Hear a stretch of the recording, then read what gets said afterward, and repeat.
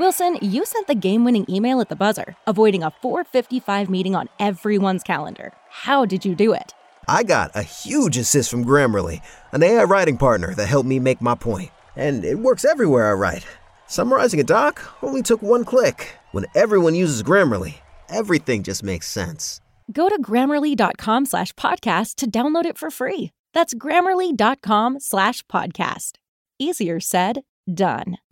Mike Rowe here with a few thoughts on my favorite sweatshirt. A classic zip-up hoodie that used to be navy blue but has since faded to what the fashionistas call a distressed indigo.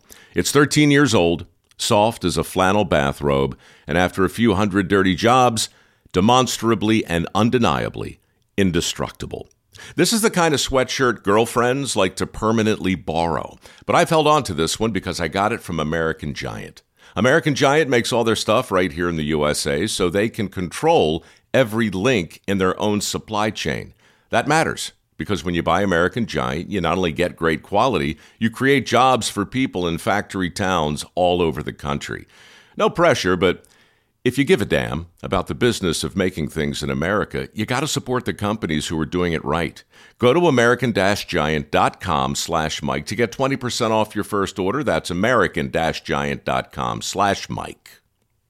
This is On the Block with Strick and Austin.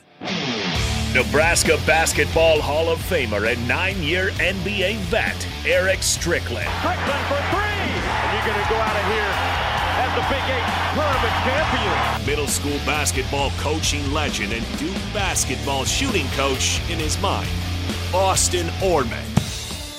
Coming at you live from the heart of Lincoln, America. On air and online at theticketfm.com. Brought to you by Mary Ellen's Food for the Soul. This is On the Block with Strick and Austin.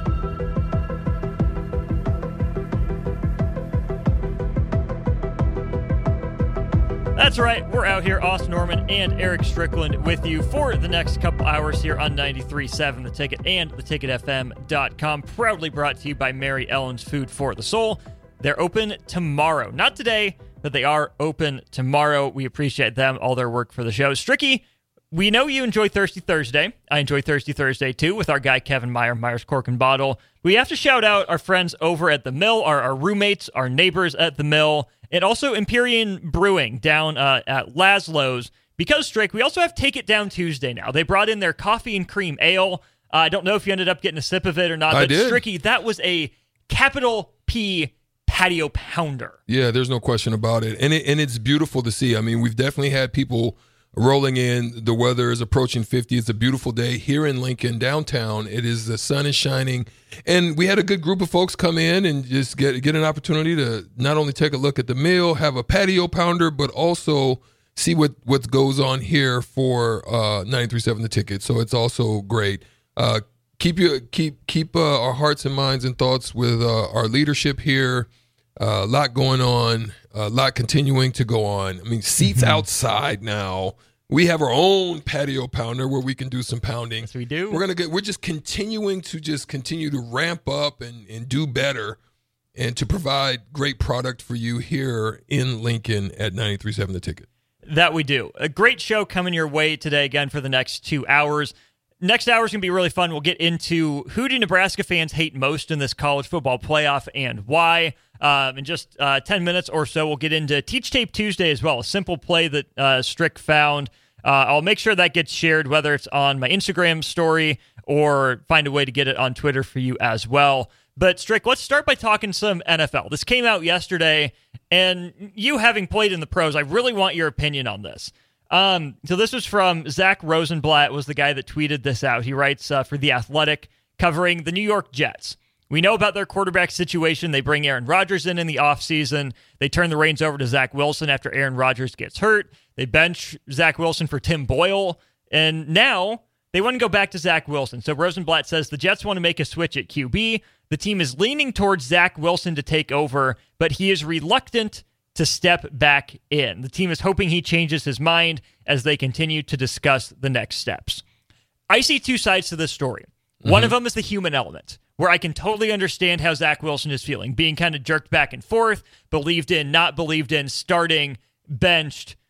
That'd be a lot. I can only imagine the mental toll, and I want you to speak on that as a professional, not knowing what your role is or if people believe in you or not. But then the other aspect of it that I don't understand where he's coming from is, dude, your career's on life support. Who are you to turn down any opportunity to start games and play? I think you hit two important points there. One of them especially being, I don't know if people can understand the human element of what's going on with Zack Wilson.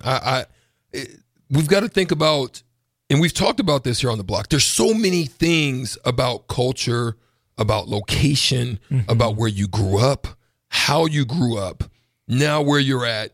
It is a freaking, New York is like, oh gosh, I'm trying to figure out how to explain it. It is the most fickle place that I've ever been. Like, when I played with the Knicks there, right? It would be times that they're literally booing us, right? It's like, well, we're the home team. You should be booing the other team, right? I mean, guys have bad nights. Obviously, Nebraska, we saw that a couple nights ago down with Creighton. But to boo your home team, it's one of the wildest things. But if they do not like you, if you're not living up to the billing, you're going to get murked. Not only in the press, they're going to hear it in the stadiums. They're going to be cursing you out walking through the tunnels.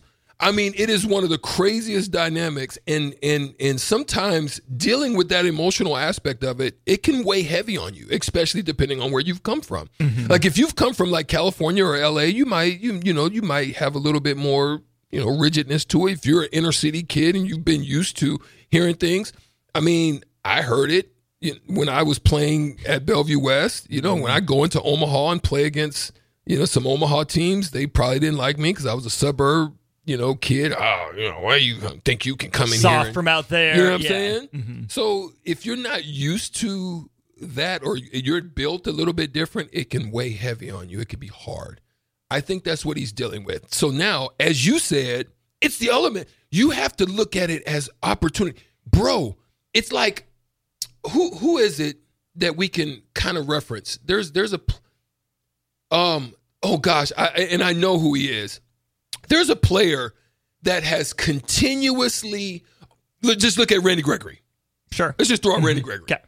Randy Gregory has continuously had opportunity after opportunity and, get suspended. Another one. What's the wide receiver? Gordon. Josh Gordon. He's another one, right? Those guys, talent, and when you have that opportunity, you have to take advantage of it. And that's the other element of it. Figure out a way to take advantage. If you want to get moved, raise your level so that you can be savory in the mouth of another organization. Okay, that part. That would want you to come there. Yeah, we only have about a minute before we have to hit the emergency alert. But Stricky, I know you've talked about being traded from Dallas, right? Would you have preferred to have been, shuffled back and forth between the starting lineup and bench, not knowing what's going on, being believed in and not believed in? Or was it best that if Dallas wanted to move on, they just shipped you out, had it over with? But see, that's the thing, right? I would say not even in Dallas. Great point. I would say this is why I had to have a conversation with Terry Porter when I was in Milwaukee, because it was like, well, what do you want from me? What is it that you want me to do? How do you want me to support you? You see what I'm saying?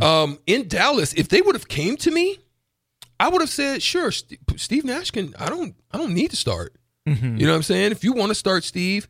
But what happened is they had a young player in Greg Buckner who was like me, but not me. Right. He did a lot of the things that I do, can guard multiple guys. He was younger. It was just, it was a way to move me out the way without having to deal with everybody putting the pressure on Steve Nash. So, yes, I think I would have hated it, but you can come talk to me. I think if you have the conversation, it works. He's Eric Strickland. I'm Austin Orman. This is On the Block on 93.7 The Ticket. More after this.